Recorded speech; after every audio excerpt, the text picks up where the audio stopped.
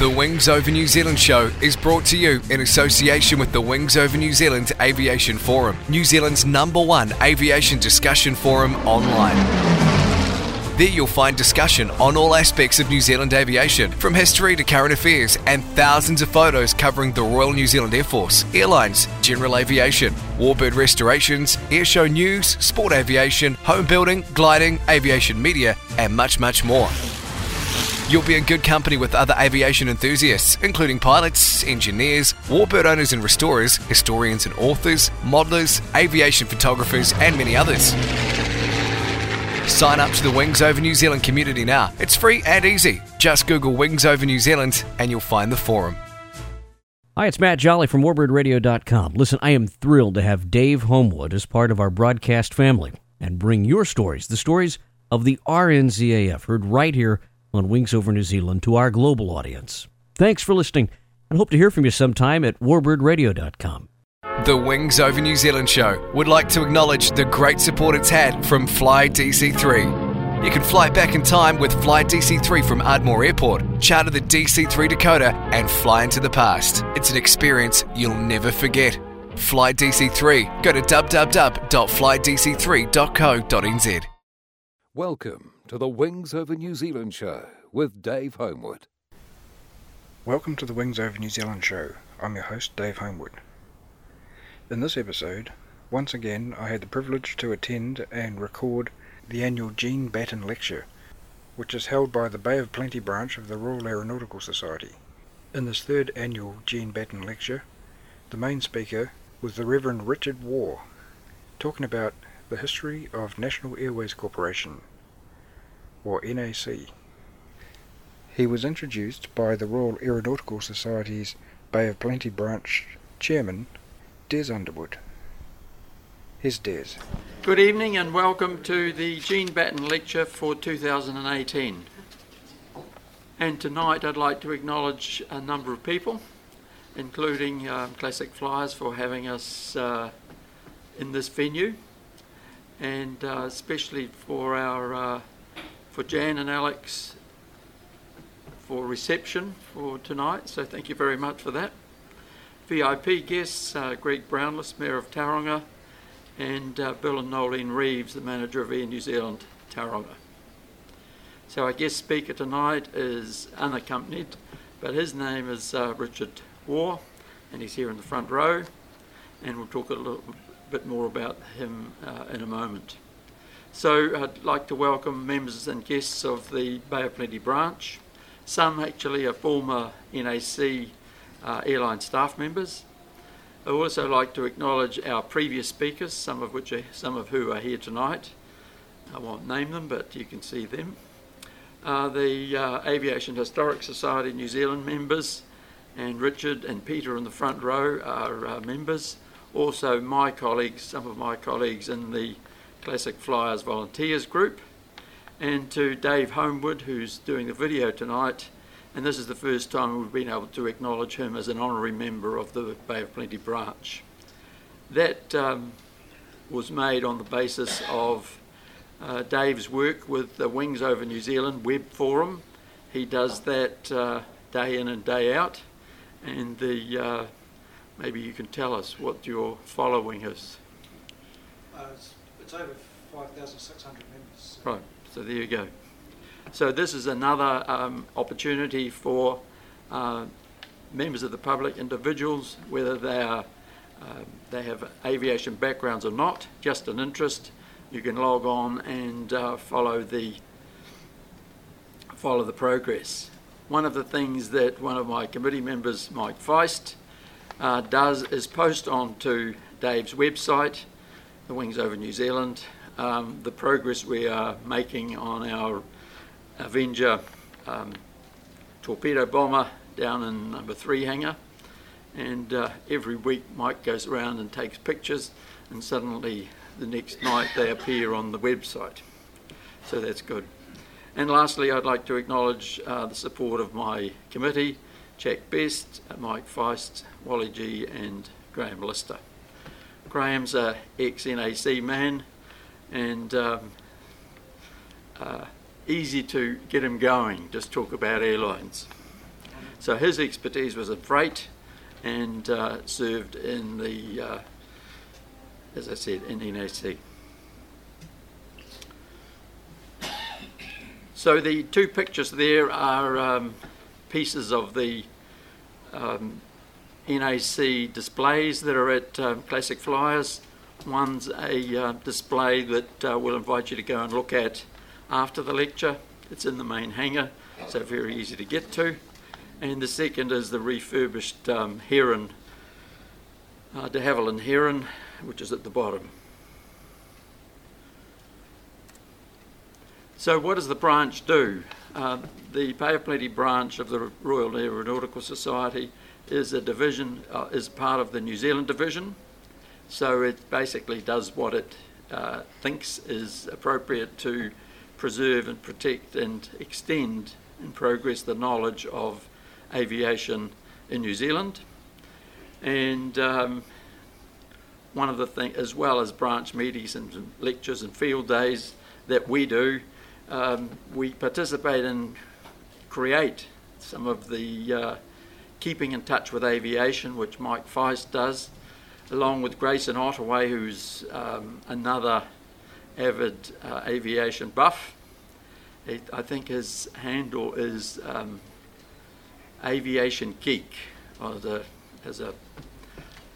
that tells you how keen he is on it. The next airfield days, we're thinking of going to Whitianga. There's a group there that is building an aircraft in the school, and we've been watching those, and we will go and visit them later in the year. The last thing that I'd like to mention is the recognition of people in aviation, and every year the New Zealand division has an annual awards program, and the Bay of Plenty branch has made the following nominations to these people. So some are in the room. They have received invites to a dinner, which rather suggests that the nomination is going to bear fruit, but we won't know until the end of October. So Meritorious Service Award nomination for Andrew Gormley, who you know from here, and Bruce Chapman, who you also know from here. The E.A. Gibson Award is an exceptional one. It's exceptional contribution to New Zealand agricultural aviation. And if you remember, last year we did a Meritorious Service Award to another ag pilot, and his name was Derek Williams, and that was successful. Andy Stevenson, not so well known to us, but certainly on the East Coast, having operated for 50 years in ag aviation, and with a company called Farmers Air, which he originated. So that's sort of a bit of an idea of what we do. And last thing before we get on to the lecture is the Gene Batten lecture. This is the history of it. So it was conceived as a named lecture. It's one of the things that the Aeronautical Society does worldwide, and we felt that Gene Batten was a worthy person to name a lecture after. She was born in Rotorua, so we consider that's part of the Bay of Plenty, and that was in 1909. And the first lecture in 2016 talked about the exploits of Gene Batten. Our speaker, Brian Loxton, had mixed views on the merits of Gene Batten, not on her skill as a pilot, but on her contribution that she made to New Zealand aviation. He thought it was less than some might have viewed.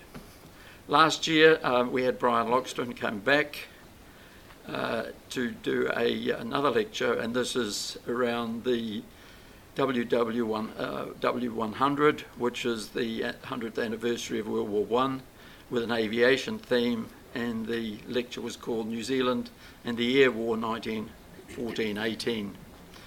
And he chose Lieutenant William Byrne, who was the first New Zealand casualty airman, in World War One, and covered a whole range of other things.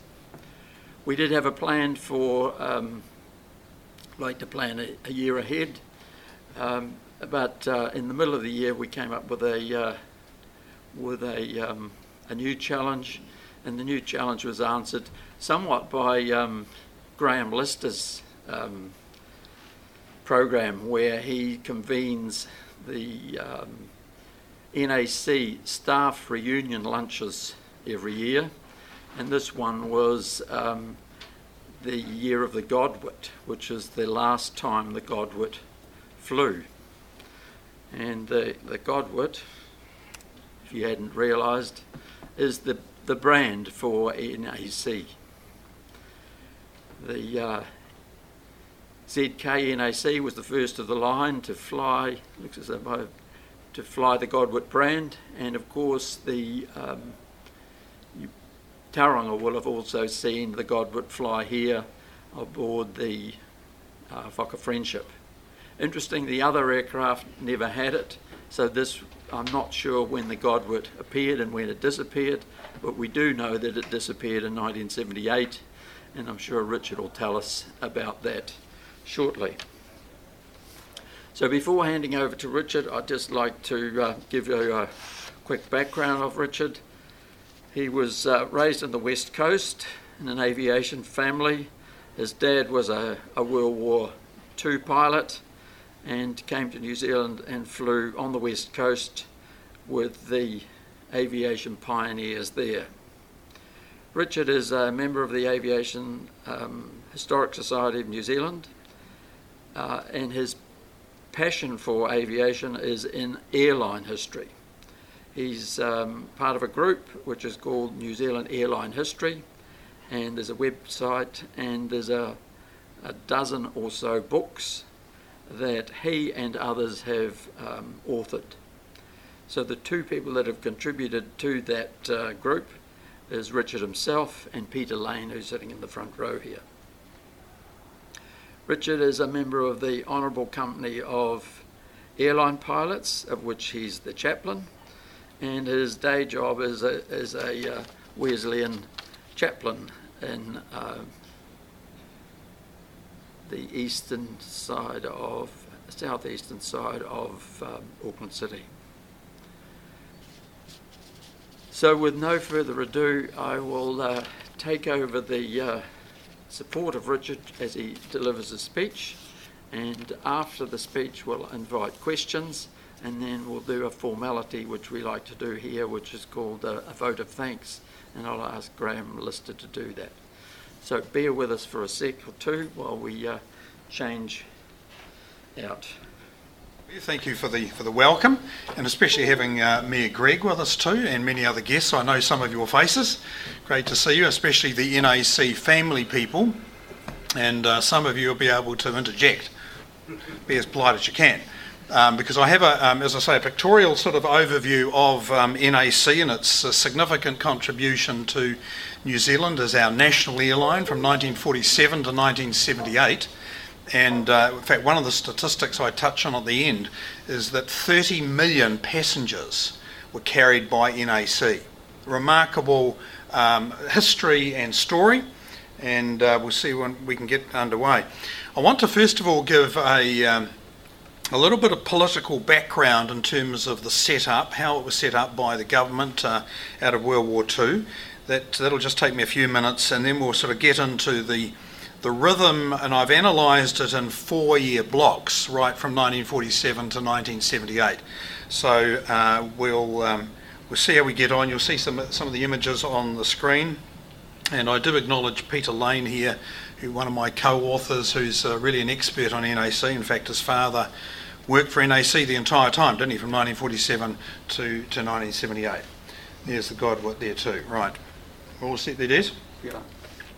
Well, when the Governor-General, Cyril Newell, put down his pen after signing the New Zealand National Airways Act into law on the 7th of December 1945, just a few months after the war ended, it marked the end of a long political process and the beginning of a new era that would shape New Zealand aviation for more than a third of a century.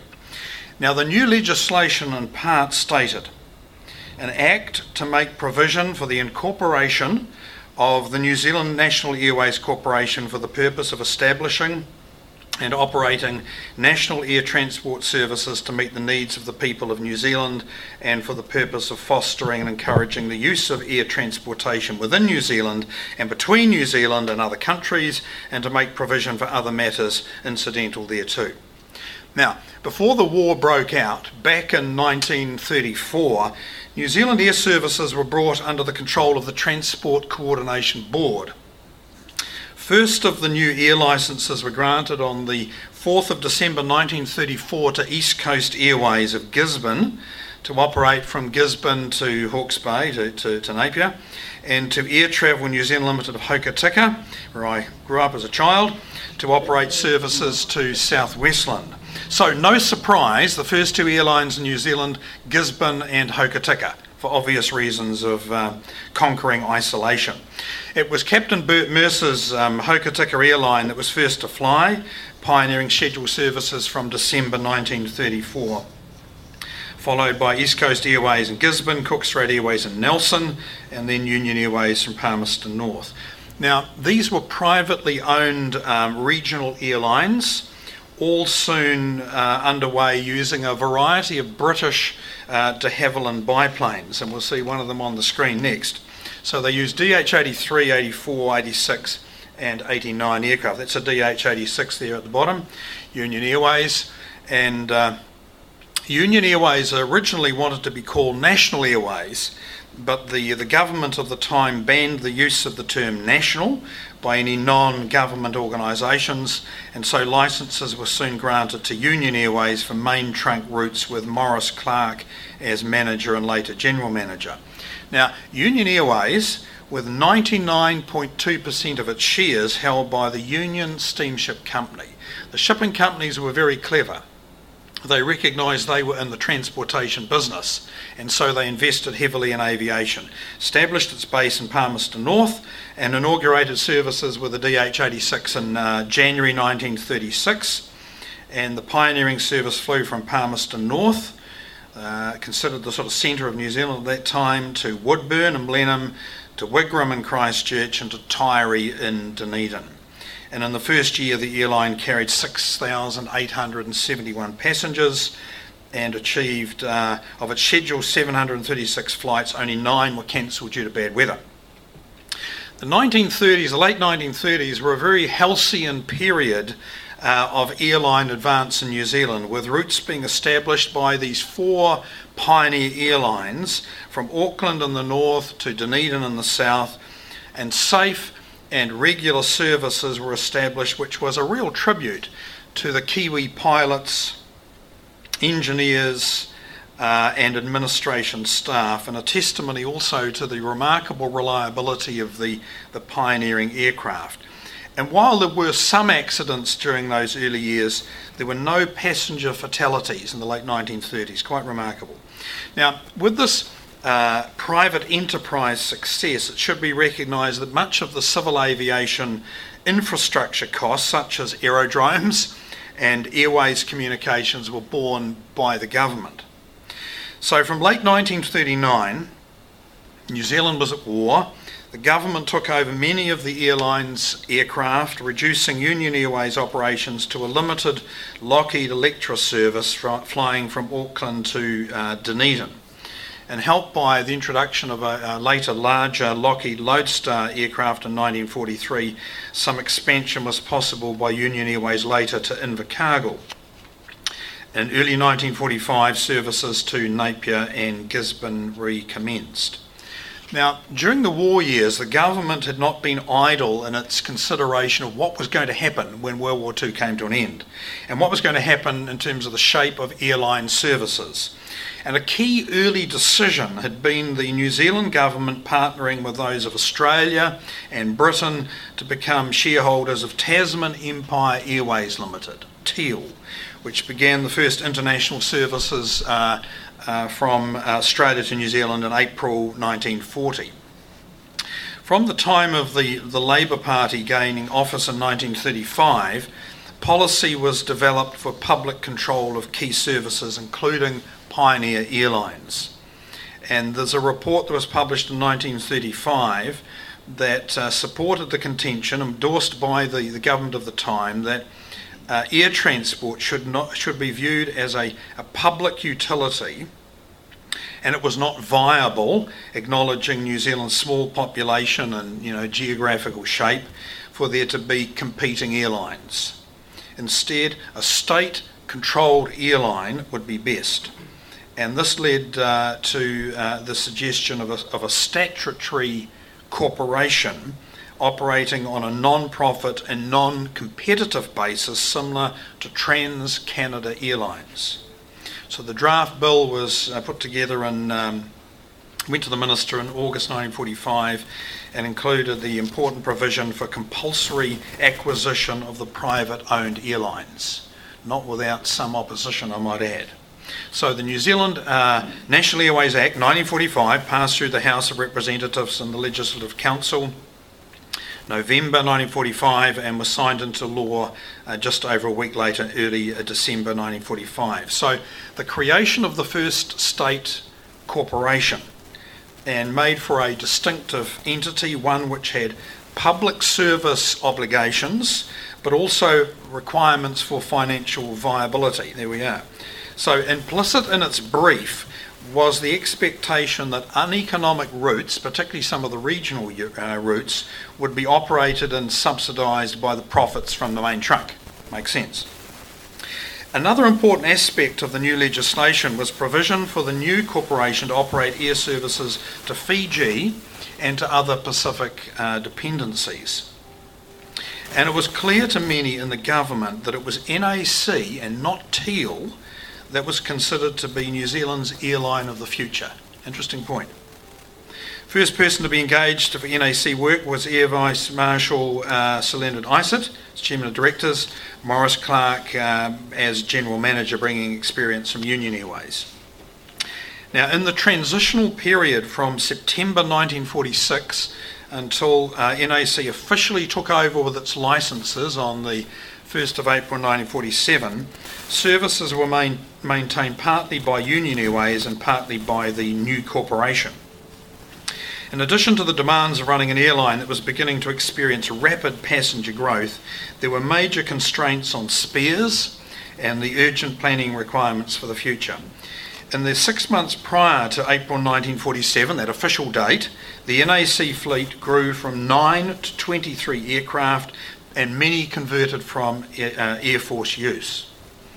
Now, the birth of NAC was particularly opportune for the new post-war era that lay ahead. So with an increasingly air-minded population, advancing aviation technology, and World War II had just accelerated that, the availability of reliable war surplus aircraft, and a whole new generation of trained pilots and engineers, the stage was set for absolutely unprecedented growth and development for aviation in New Zealand.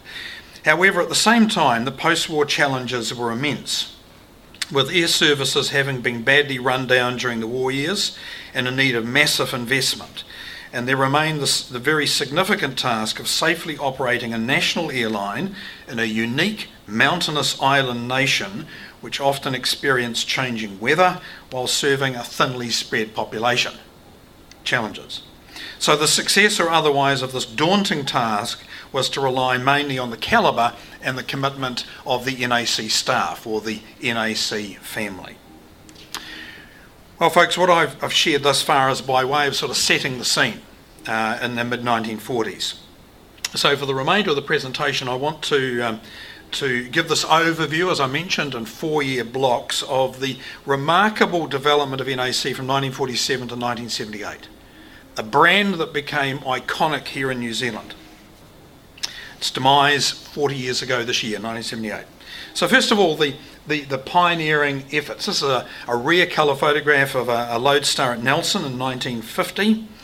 And ironically, it was both continuity and change that characterised the first pioneering years of NAC.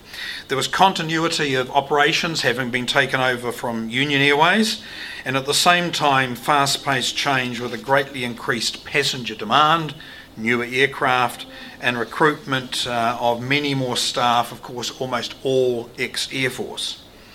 In January 1947, the transitional airline pioneered a new route to Northland, Whangarei, Kaikohe and Kaitaia, and many of the foundational NAC aircraft were the most visible expression of the transfer of assets of war to civil purposes. So 6 DH-89 Dominis, Bruce Chapman here knows all about these, were among the first new additions, and their familiar wartime name quickly overtook the usage of the pre-war Rapide name. Many Lockheed Lodestars and 2 second-hand Lockheed Electras were also purchased. But what really made for a significant step forward was the takeover of the Dakota transport aircraft from the RNZF in June 1947 and the introduction later that year of modified and refurbished DC-3 aircraft called Douglas airliners. Now, these aircraft flew the direct Auckland to Christchurch service and were to be synonymous with NAC for the next 27 years, and here in Tauranga too. In November 1947, the regional services in the Southwest Pacific were taken over from the Air Force and carried out on behalf of the government. These South Pacific NAC services provided an important air link from New Zealand to Norfolk Island, Fiji, Tonga, Western Samoa and the Cook Islands. And the Pacific service had considerable political and social importance but required subsidies to offer. And Sunderland flying boats were used on the weekly Auckland to Fiji service and on occasions charters to the Chatham Islands until this route was transferred to Teal. In fact, Peter Lane's father was one of the NAC Sunderland pilots. DC-3 aircraft were used on the other longer routes, a weekly flight to Norfolk Island and a fortnightly flight via Norfolk Island to the other Pacific territories. There was even an international claim by NAC that their DC-3 service, with an 875-mile nautical mile sector from Norfolk Island to Fiji, was the longest regular direct overwater flight flown by a DC-3 in the world. Domestic passenger numbers increased at a fast pace in the late 1940s and early 50s, and in tandem, NAC staff numbers tripled and engineering numbers almost quadrupled as the new corporation struggled to keep pace with the demand for air services and increasing numbers of Kiwis flying. In addition to the long-established engineering workshop at Palmerston North, which was the main base, other workshops were established at Whenuapai, Gisborne, Hokitika, and a major new facility at Christchurch. Now, in conjunction with this growth, NAC faced a range of other challenges, including the extensive training of new staff to suit the civilian situation, meeting civil aviation regulations and protocols and engineering constraints, especially related to flying a diverse fleet, which is always a big challenge. It was a demanding time, especially for engineering management. Here's one of the Pacific DC-3s. Temporary headquarters for NAC were established in Wellington on Aotea Quay there, which continued to 1961. And initiatives were also taken to form a public relations branch, quite unusual in New Zealand at the time. And this was to have a crucial role in the promotion of air travel for ordinary New Zealanders. And a key strategy was to increase NAC's profile in every region. So within a couple of years of commencement, NAC opened branch offices in Auckland, Hamilton, Gisborne, Rotorua, Palmerston North, Wellington, Christchurch, Dunedin and Suva, as well as appointing agents in many other centres. District managers were appointed, with the first being Doug Patterson in Auckland in 1948. So this regional presence, and of course here in Tauranga as well, was, I think, a key success factor for NAC, and eventually led to the corporation having a very high profile throughout New Zealand in a way that Teal and Air New Zealand never had. Now, amid this growth and expansion, NAC experienced 4 serious aircraft accidents, all within 12 months. It was a horrendous time. First one, April 1948, right here in Tauranga Airport, when a Lockheed Electra ZK AGJ crashed on approach, fortunately with no injuries. The plane literally hit the water, ran up onto the beach, and everyone got out, some of them without even getting their feet wet. But not so with the others. In August 1948, a DC-3 freighter crashed on Craggy Ridge near Port Underwood in the Marlborough Sounds with the loss of 2 crew. 2 months later, in October 1948, Lockheed Electra ZK AGK, that's Kaka, crashed on Mount Ruapehu with the loss of 2 crew and 11 passengers. And in March 1949, on the right there, Lockheed Lodestar ZK AKX crashed in the hills near Waikanai while on approach to Parapara Umu Airport with the loss of 2 crew and 13 passengers. 30 lives lost in 1 year, 24 passengers, 6 crew. That really shook New Zealand's confidence in aviation. Now, none of these crashes were due to any aircraft or engineering faults. Causes were weather-related, cockpit navigation errors, and ground navigational inadequacies. As I say, these tragedies shocked the nation. In addition to the challenges of this rapid expansion and variety of older aircraft types, there was also political challenges when the national government considered selling NAC back to private enterprise in the early 1950s. In the meantime, night flying was introduced with its economic benefits as well as extra seating capacity in the DC-3s and improved scheduling and new group concession bookings. Let's look at the next little time. Out with the old and in with some new. 1951 was a memorable year for both New Zealand and NAC. Industrial relations reached a low point with the prolonged waterfront strike, and this had 2 direct consequences for the corporation: significantly increased passenger and freight traffic and a distracted government. It meant that political initiatives to sell the airline faltered, and also from this time the Lockheed Lodestars were out and the new de Havilland Herons were in, and there's one not far from where we're here tonight. The government passed legislation to create the Air Services Licensing Authority in 1951, which will be familiar legislation to many of us.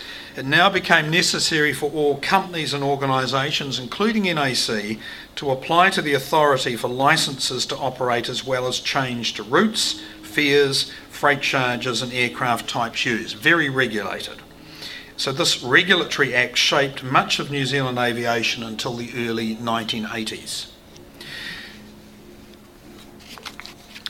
Amid these changing times, the corporation continued to develop, and in December 1951, NAC celebrating carrying its 1 millionth passenger. Standardisation on the DC-3 was decided upon, and this led to the decision to sell the Lockheed Lodestar aircraft. The last disappeared in March 1952. Now, with the DC-3s, with its greater capacity and better economics, was clearly the way forward until more modern turbine-powered aircraft could be available. In 1952, it was announced that the new 4-engine de Havilland Herons would be purchased, principally for the Cook Strait service, as the aircraft type would be able to use Rongotai, which had been closed to NAC since 1947. So the Herons were introduced March 1953 and conveniently coincided with the withdrawal of the Nelson to Wellington ferry. That was interesting. NAC headquarters for all engineering was relocated from Palmerston North to Christchurch to Harewood in August 1951, and this had been preceded by the transfer of pilot training. The final Pacific Regional DC-3 service was flown by NAC in November 1952, and the Norfolk Island service continued for another 3 years, 1955. Now, I would suggest that the coming of age here of NAC occurred in January 1954 when Her Majesty Queen Elizabeth II and His Royal Highness Prince Philip were flown from Rotorua to Gisborne on a special flight. So the new Heron, BEQ, was used, flown by Captain H.C. Walker with First Officer W. Raymond, and for the first time, an air hostess in New Zealand, Miss A.M. Winefield. So Passenger numbers continued to increase in the early to mid-1950s. However, tragedy struck in May 1954 when a DC-3 ZKA-QT crashed at Raumati Beach while on approach to Paraparaumu Airport after a flight from Christchurch. Mismanagement of the fuel supply was later identified as the likely cause. And the DC crash landed into a residential street in Raumati Beach. 3 children died in the blaze. The DC-3 caught fire, but amazingly the 23 adult passengers and the 2 crew escaped with relatively minor injuries. These were the first fatalities for NAC in more than 5 years, and this accident was one of the factors which later led to the appointment of air hostesses, whose task it would be to supervise the passengers in an emergency situation. After a long and extensive period of investigation into the DC-3 replacement for main trunk use, a decision was announced in July 1954 to order 3 Vickers Viscount turboprop aircraft. And the buy-British sentiment was very strong for both economic and patriotic reasons. This is a great shot at Dunedin in 1954. In November 1954, Wanganui was added, and in December of that year, NAC carried its 2nd millionth passenger.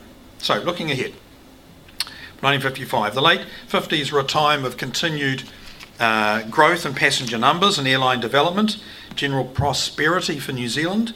Most notable events were the introduction of Sunday flying, air hostesses, and the new Viscount aircraft. It was the Viscounts that really drove the training of the hostesses. So in May 1955, Heron services were extended to Napier, Rotorua and Hamilton, and the aircraft operated this route for over 2 years until the type was withdrawn from service when Rongotai was closed in 1957.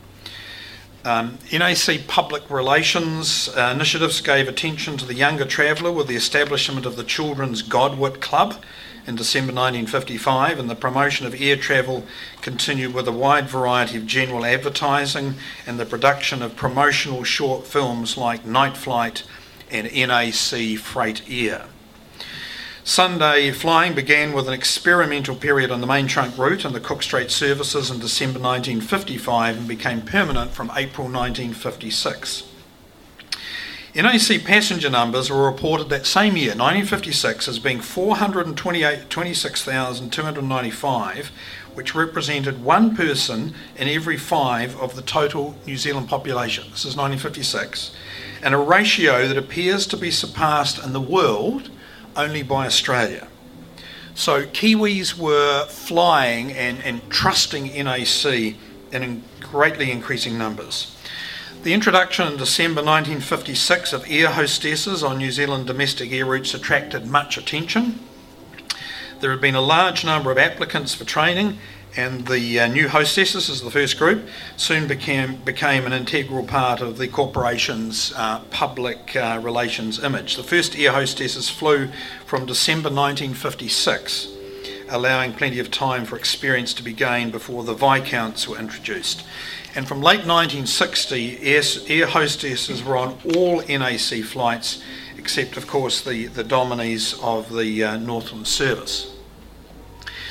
To help cope with the increasing number of passengers and in anticipation of the Viscounts coming into service, a new NAC engineering workshop and administration was opened in Christchurch in May 1957, and it was also necessary for NAC to provide new engine overhaul facilities for the Rolls-Royce Dart propeller turbine engines and an engine test house. In March 1958, it was reported there were 96 engineering apprentices undergoing training at the NAC Christchurch engineering base. Over the years, the Christchurch engineering facility had a staff ranging from 600 to 800 people, by far the single largest component of the corporation.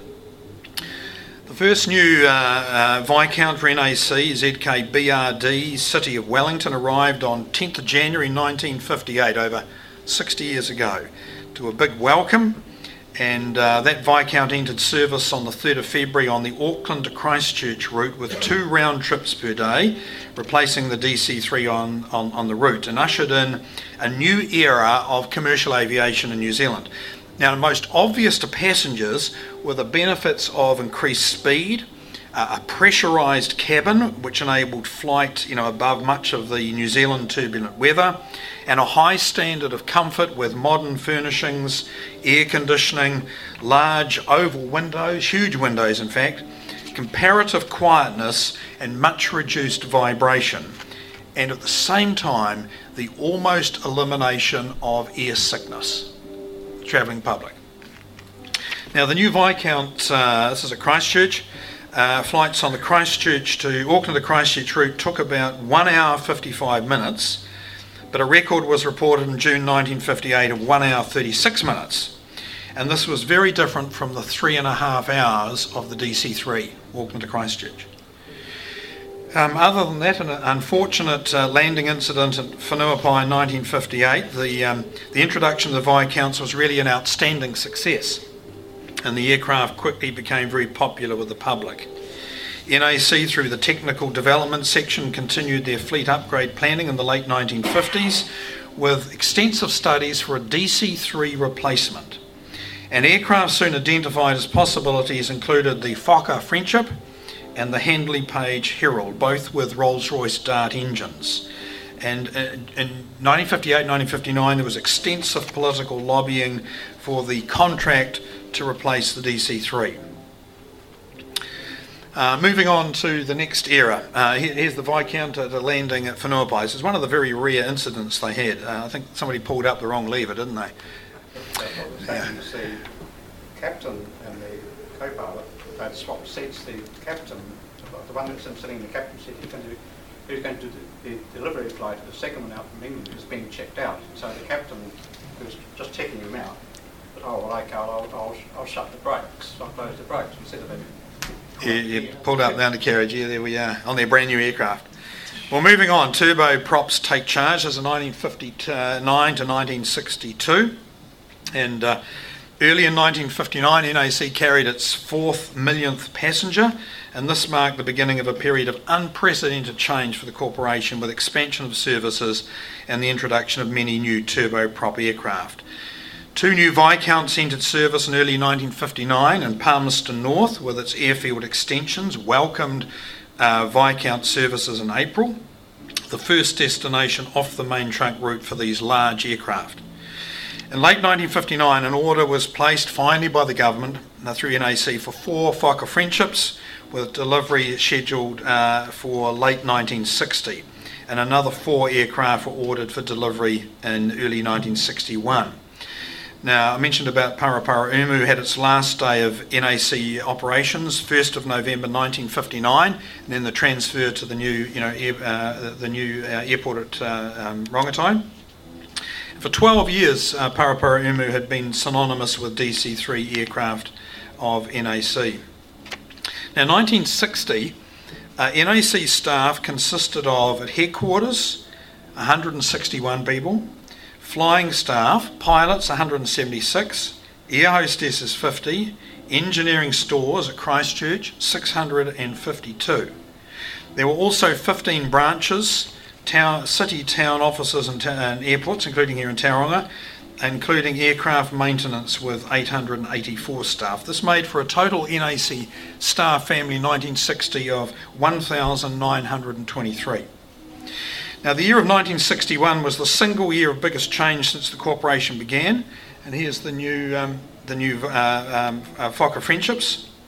1 new Viscount was added, 8 new Friendships were introduced into the fleet, and this marked an important transitional period in which the DC-3s were progressively replaced on many of the secondary routes. And this work involved further training and modification of many systems, including the challenge of readjusting timetables to bring the new aircraft into productive use. However, the full utilisation of these modern aircraft were often hampered by the continuing restricted number of suitable aircraft for the turboprop aircraft, together with a serious delay in the completion of Momona there at Dunedin. And this is a cockpit of a Friendship. On 12th of December 1960, the first Friendship ZK-BXA arrived in Wellington and entered service on the 22nd of December. And Friendships were soon introduced on many provincial routes to places like Nelson, Invercargill, Wanganui and Palmerston North, particularly as the runways and terminal facilities were upgraded. And the introduction of these new aircraft, the same here in Tauranga, massive community events to welcome this big advance in technology.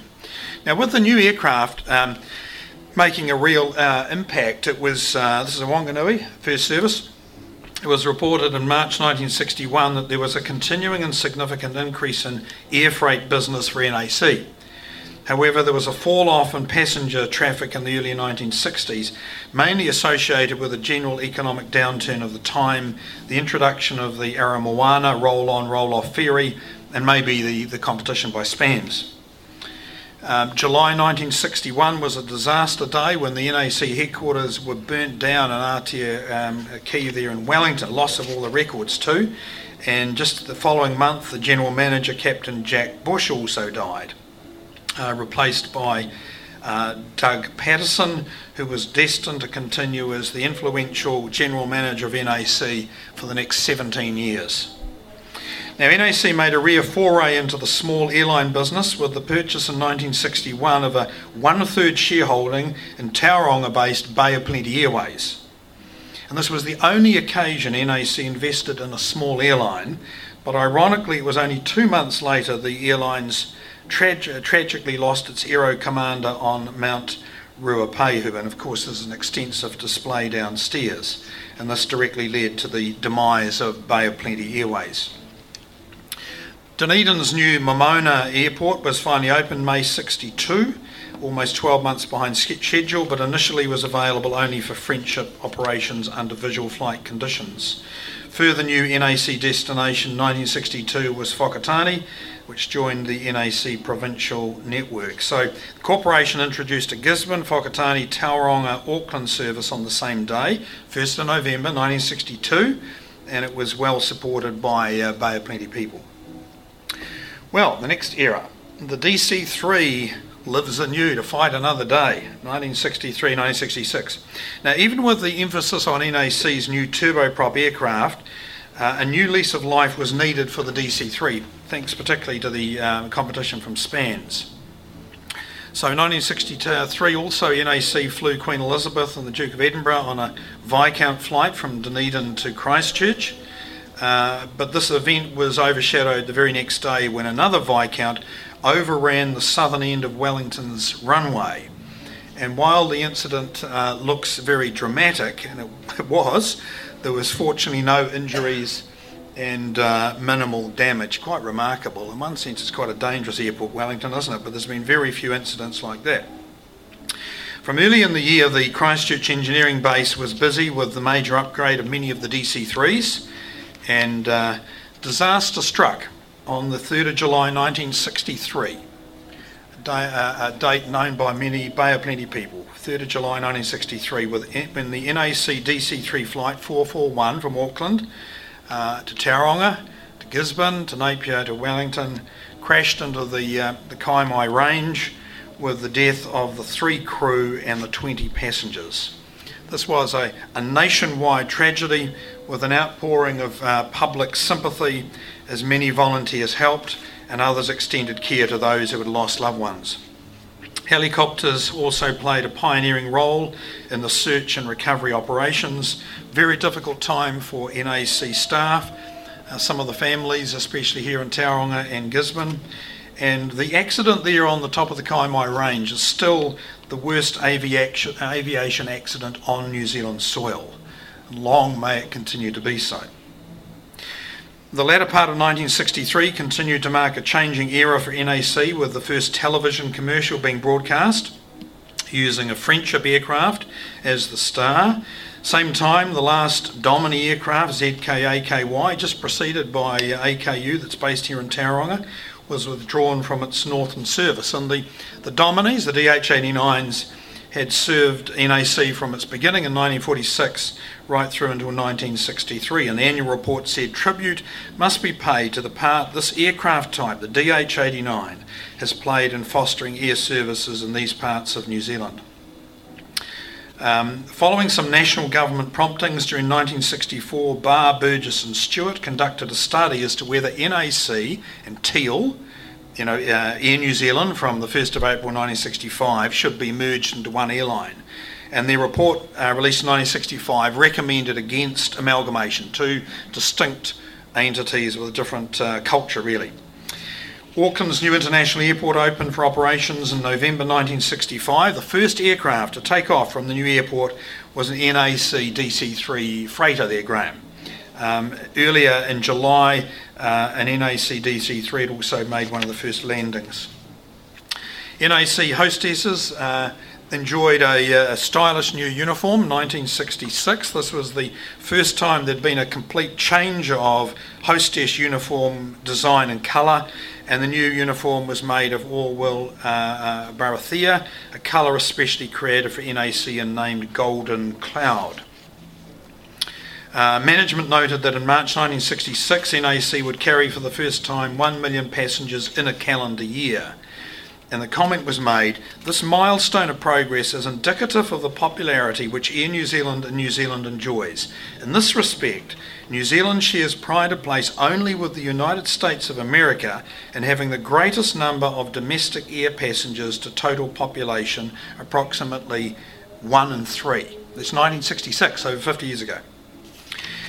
NAC and Blenheim's Safe Air signed a contract in 1966 for Safe to carry much of the NAC freight, and this led to the end of the DC-3 freight service, and aircraft were progressively withdrawn from later that year. From then on, all freight in excess of the capacity provided in NAC passenger aircraft will be carried by Safe Air. A milestone of the 10th millionth passenger carried by NAC was celebrated in May 1966. And with passenger traffic still increasing, 4 more French ships were delivered that year, and in December the 5th and final Viscount. Well, the next stage, here come the jets, 1967 to 1970, I might say more than 50 years ago. By the late 1960s, NAC was a mature and efficiently run organisation. The 21st anniversary of the corporation coincided with the introduction of pure jet aircraft on the main trunk routes and signalled a new era of New Zealand aviation development. In May 1967, a French ship was the first NAC aircraft to be painted with the new National Airways livery, and the scheme was to be worn by the Boeings the following year. And the board also made at that time, 1967, a significant decision when it decided to go ahead with a new computer reservation system called DORIC.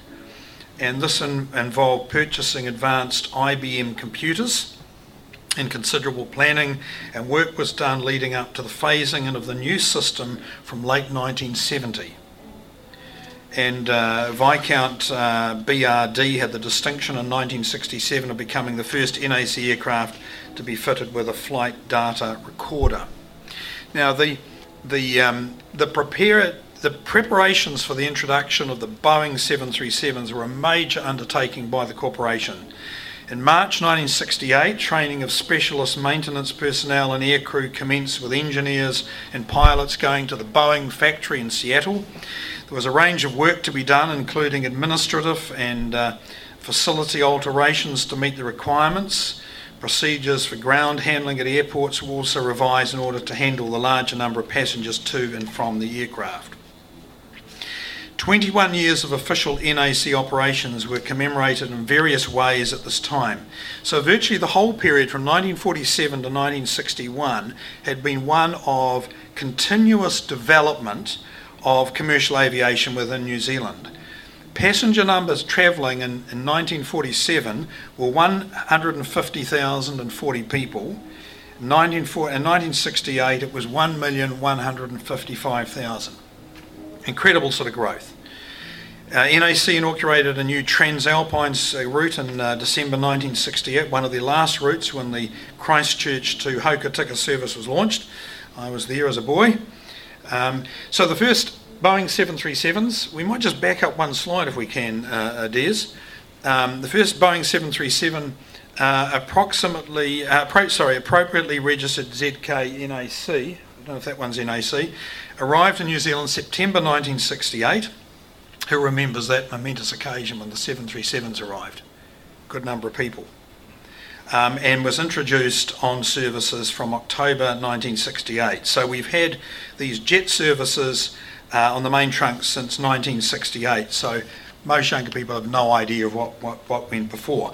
The new jets cut the Auckland to Christchurch flight time from 1 hour 55 minutes in the Viscounts to 1 hour 20 minutes in the Boeings. And in fact, not much different today, is it? So the new jets enable the Viscounts to begin their major airframe work and eventually their withdrawal. And keep on going again, we'll go forward. And again, there we are, yes, there we are. I thought you'd be interested in that shot. In mid-1970, and the NAC introduced a new hostess uniform with miniskirts and vibrant modern colours, and the new design made quite an impression, and staff soon coined the lollipop name for the new style. And I might add, when we did our tour around New Zealand for the 60 years of NAC in 2007, we had a number of former hostesses who could still fit into their uniforms with us, and wherever we went, a lot of media interest. They weren't interested in talking to me and Peter as the historians, they wanted to talk to the hosties, and it was just amazing interest, and especially the Golden Cloud uniform and this uniform too. In mid-1970, I mentioned about the uniform, airfares increased. Mid-1970, the era of the DC-3 was coming to an end. And June 1970, the last services were flown, and November 1970, Westport Airport was also reopened and to friendships. Well, we move to the next era, 1971, 1974, and get going on more Boeings. This is at Invercargill. Increased passenger growth necessitated more capacity, and so in the early 1970s, NAC acquired further Boeing 737s. Seating capacity was also increased from 95 to 100 in the existing aircraft, and the new additional aircraft were an integral part of the plan to replace the ageing Viscounts. From February 1971, the network reservation system was fully transferred to computer, and all NAC branches were linked to the new head office centre in Wellington. The system was claimed at the time, 1971, to be amongst the most technologically advanced in New Zealand. From the early 1970s, freight volume increased markedly, generating extra revenue for NAC. The increase in freight was due to a range of factors, including frequency of services, aggressive marketing, and the larger freight capacity of the 737 aircraft. In July 1971, the fourth 737 was delivered, and in March 1972, NAC celebrated its 25th anniversary. So the growth of the corporation during this time had been spectacular. The 1947 fleet created 40 million passenger miles, and this had increased 15 times to 610 million passenger miles by 1972. The number of passengers carried annually had gone from 147,000 in 1947 to 1.5 per year in 1972. And there'd been massive technological development from the pre-war de Havilland wooden biplanes like the Domini through to modern jets. Unprecedented growth and an advance that will, I don't think, ever happen again. So over the years there was much continuity of management leadership, and this was a key factor in the unity and the family nature of NAC, and those of you who are NAC staff will attest to that. Personified by the efforts of General Manager Doug Patterson. Now the DC-3 actually made an unexpected comeback in June 1972 when it operated for 2 years from Christchurch to Oamaru. And late in 1972, Safe Air became a fully owned NAC subsidy, and this was a time of wider investment, as at that time NAC also took a shareholding in New Zealand Aerospace Industries in Hamilton, and in 1973 took a small shareholding in Mount Cook Airlines. At this time, NAC provided many pilots and engineers on loan to Malaysian Airlines to assist in the setting up of that airline. and this was consistent with the developing work of NAC with other airlines and was an expression of its international reputation, especially through its well-equipped operational training and engineering resources at Christchurch. These specialised commercial facilities were appealing to a number of airlines from as far afield as India and Canada, and especially those in the Pacific area and those who operated Boeing 737 aircraft. The Commonwealth Games were held in Christchurch in 1974 and attracted much international attention, and as a prominent supporter, NAC placed the Games logo on its aircraft. 1973, the first 500 series French aircraft were introduced in the fleet, and with extra capacity, this was the 14th Friendship at NAC service. A fifth 737 was introduced in 1973, and at the same time, the Viscount City of Wellington, the former flagship, was retired from service after nearly 16 years of service, 35,477 hours. In June 1974, the engineering training facility at Christchurch Airport was enlarged and upgraded and named the Leonard Isett Aviation Training Centre. The very successful new Wings of the Nation NAC branding was introduced at this time when the Boeing 737ZK NAC became the first aircraft of the fleet to be rolled out in the new livery. And we come to the last era, 1975-1978. Now, the late 1970s continued as a time of development and change. The National Party, some of us well remember, gained power in 1975. Remember, it was a landslide in 75, a landslide to Labour in 72. Led this time by Prime Minister Robert Muldoon, a political development that was going to lead to profound repercussions for the future of NAC. Passenger growth for the year to March 1975 meant that NAC carried for the first time more than 2 million passengers in one calendar year. 737 services were inaugurated in Invercargill, and in the same month, Friendship 500 series services under chartered Air New Zealand commenced between Auckland and Norfolk Island. This was reminiscent of NAC's South Pacific service 20 years before. In September 1975, the last Viscount was retired from NAC service after an amazing record, really. And with the retirement of both the DC-3 and the Viscount types, NAC finally realised its long-term plan to operate only 2 aircraft types. Good idea. During 1976, a review was undertaken of passenger transport between city town centres and airports in both provincial towns and cities. A nominal charge that had been introduced in 1971, but with escalating costs and in the interests of the majority of passengers paying for a service they did not require, services were stopped. You might forget that. A lot of people came out to the airport in the airport bus, not by private car. NAC hostesses, we you see there, were given a new red, white and blue houndstooth uniform in June 1976, which was more refined and elegant than the previous uniform. It's an opinion, I guess. By the mid-1970s, public opinion was slowly turning against smoking, especially in confined spaces. Consequently, NAC introduced a partial non-smoking policy on its aircraft, with 30% of the seating capacity being allocated for smokers and 70% for non-smokers. But you remember the cabin was completely open, didn't it? It makes sense, didn't it? And in March 1977, NAC introduced its new Carina booking and ticketing system, which had been developed over the previous 2 years. This replaced the Dvorak reservation system the following month. At this time, 93% of reservation transactions through the country, this is 1977, were made through visual display units directly connected to central computers at the Wellington headquarters by a sophisticated medium-speed communications network. Cutting-edge technology. It was reported in December 1977 that NAC, with their 13 Fokker Friendships, that's the 100 series and the 500 series, was the largest operator of Friendship aircraft in the world. On 16th of December of that year, NAC Friendship NFC, leaving on a charter flight to Norfolk Island, was the first aircraft to depart from the new Auckland International Airport terminal. In September 1977, the Minister of Civil Aviation, the Honourable Colin McLaughlin, unexpectedly announced that a study would be undertaking regarding a possible amalgamation of NAC and Air New Zealand. And with the changed political landscape, the process did not take long, and despite extensive reports many objections from NAC. It was announced on the 19th of December 1977 that NAC and Air New Zealand would merge from the 1st of April the following year. The new airline would be named New Zealand Airlines Limited. Although well prior to the merger, a decision was made to retain the Air New Zealand name. Now, the decision was an abrupt and politically imposed end to New Zealand's two-airline policy and came as a shock to most of the NAC staff. It was a difficult and undeserved end to NAC.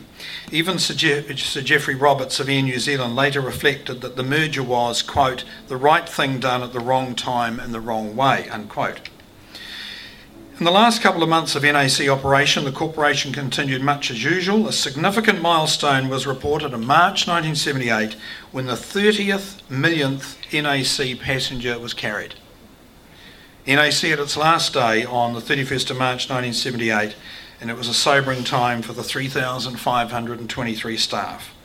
And that evening, flight 434, that was Captain Kirk, wasn't it? From Wellington to Auckland, operated by Boeing 737ZK NAP, flew the final NAC service. Just a few brief reflections in terms of my conclusion. The 1978 merger brought to an end a distinguished and you could say unique era of New Zealand aviation history. New Zealand National Airways Corporation was iconic for Kiwis, and its demise was lamented by many. However, the mixture of political, social and commercial objectives from the 1945 NAC Act had been honourably fulfilled throughout the years. And certainly the level of the volume of traffic and frequency of services had made NAC an indispensable part of the New Zealand transport system, always valued by businessmen, tourists and private travellers alike. So today Air New Zealand can claim a significant part of its legacy, and it needs to be constantly reminded of it. A significant part of its legacy from the remarkable era of the New Zealand Airways Corporation 1947 to 1978. Just a couple more slides I think you might have there, Des. What have we got?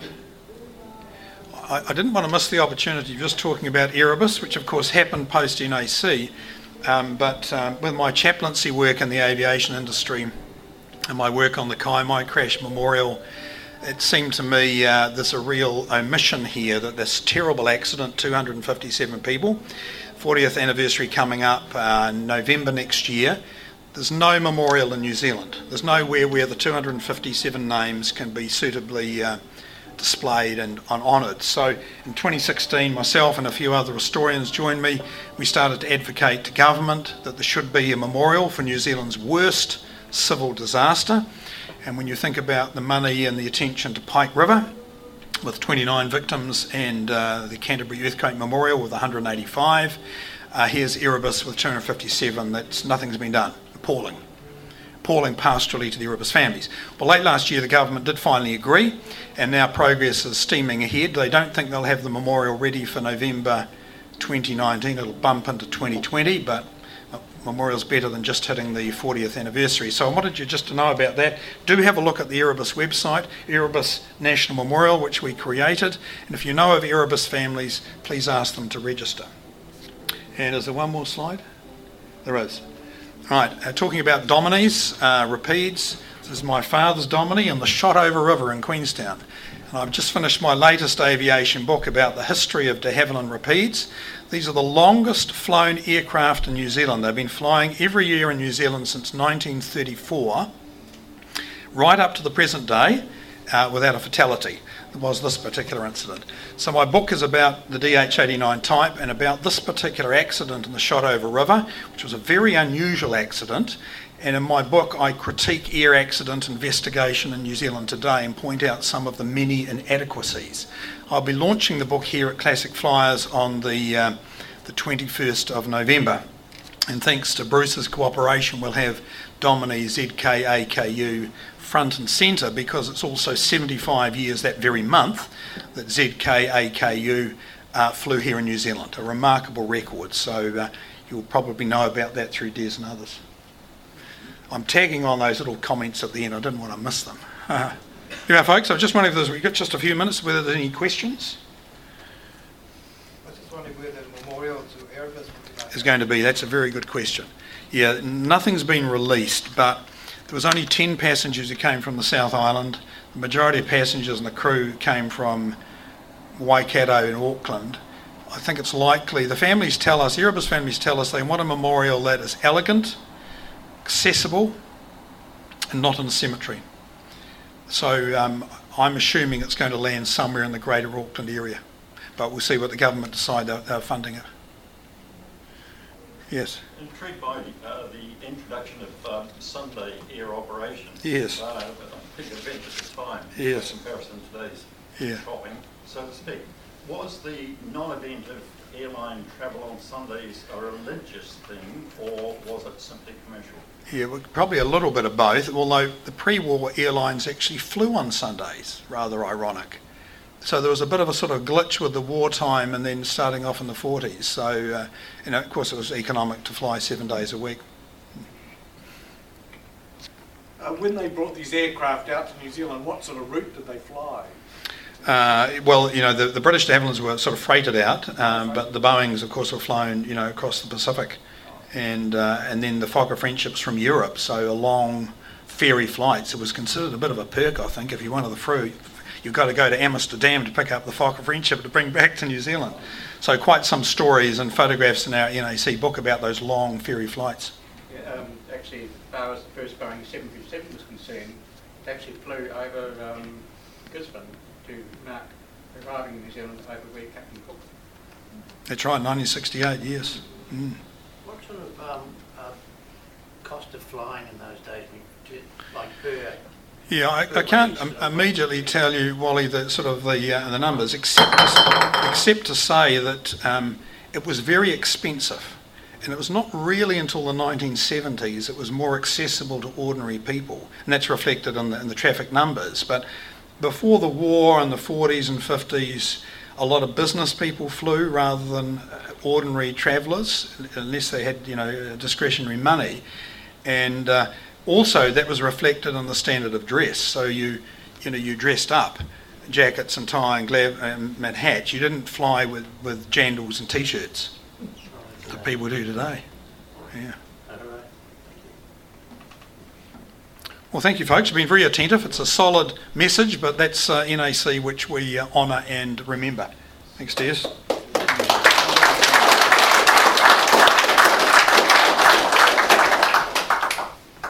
Made a few notes, Richard. No, on behalf of the Bay of Plenty branch, thank you for presenting the annual Jean Batten lecture this evening. We're grateful for the time and your effort that you took to share your knowledge and thoughts about the history of New Zealand National Airways Corporation.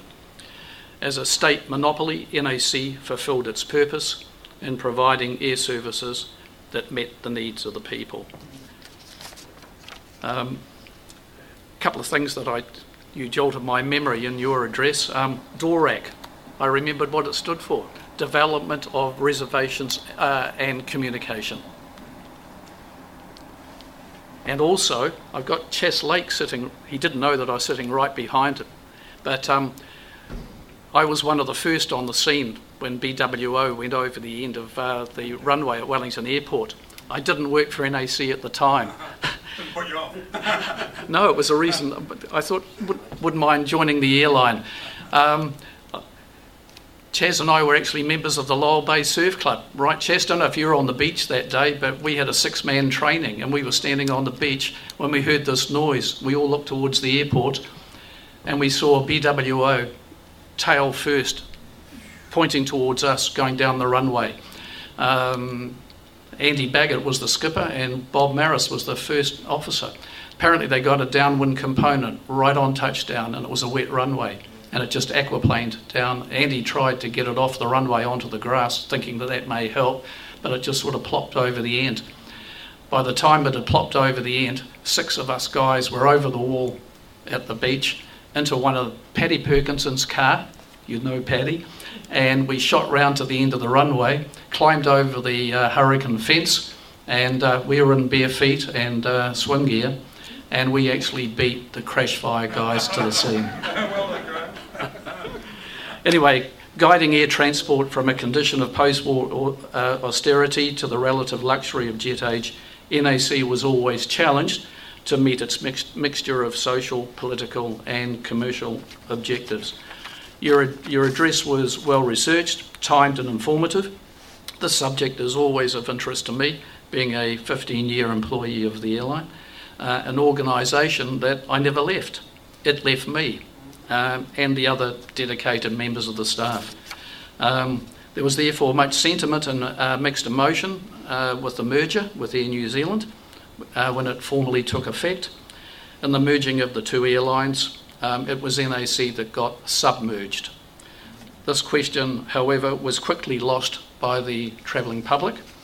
Interestingly, it's now 50 years, and you pointed that out, exactly since NAC introduced the Boeing 737 twin-jet service into its timetable on scheduled routes. And I noticed that one of the sectors that it flew included Wellington, Christchurch, Dunedin on a twin-jet, something that you would probably be hard-pressed to do today. Ladies and gentlemen, I'd like you to join me and show your appreciation in thanking Richard in the usual manner. Thank you, Richard, very much. That was the Wings Over New Zealand show with Dave Homewood.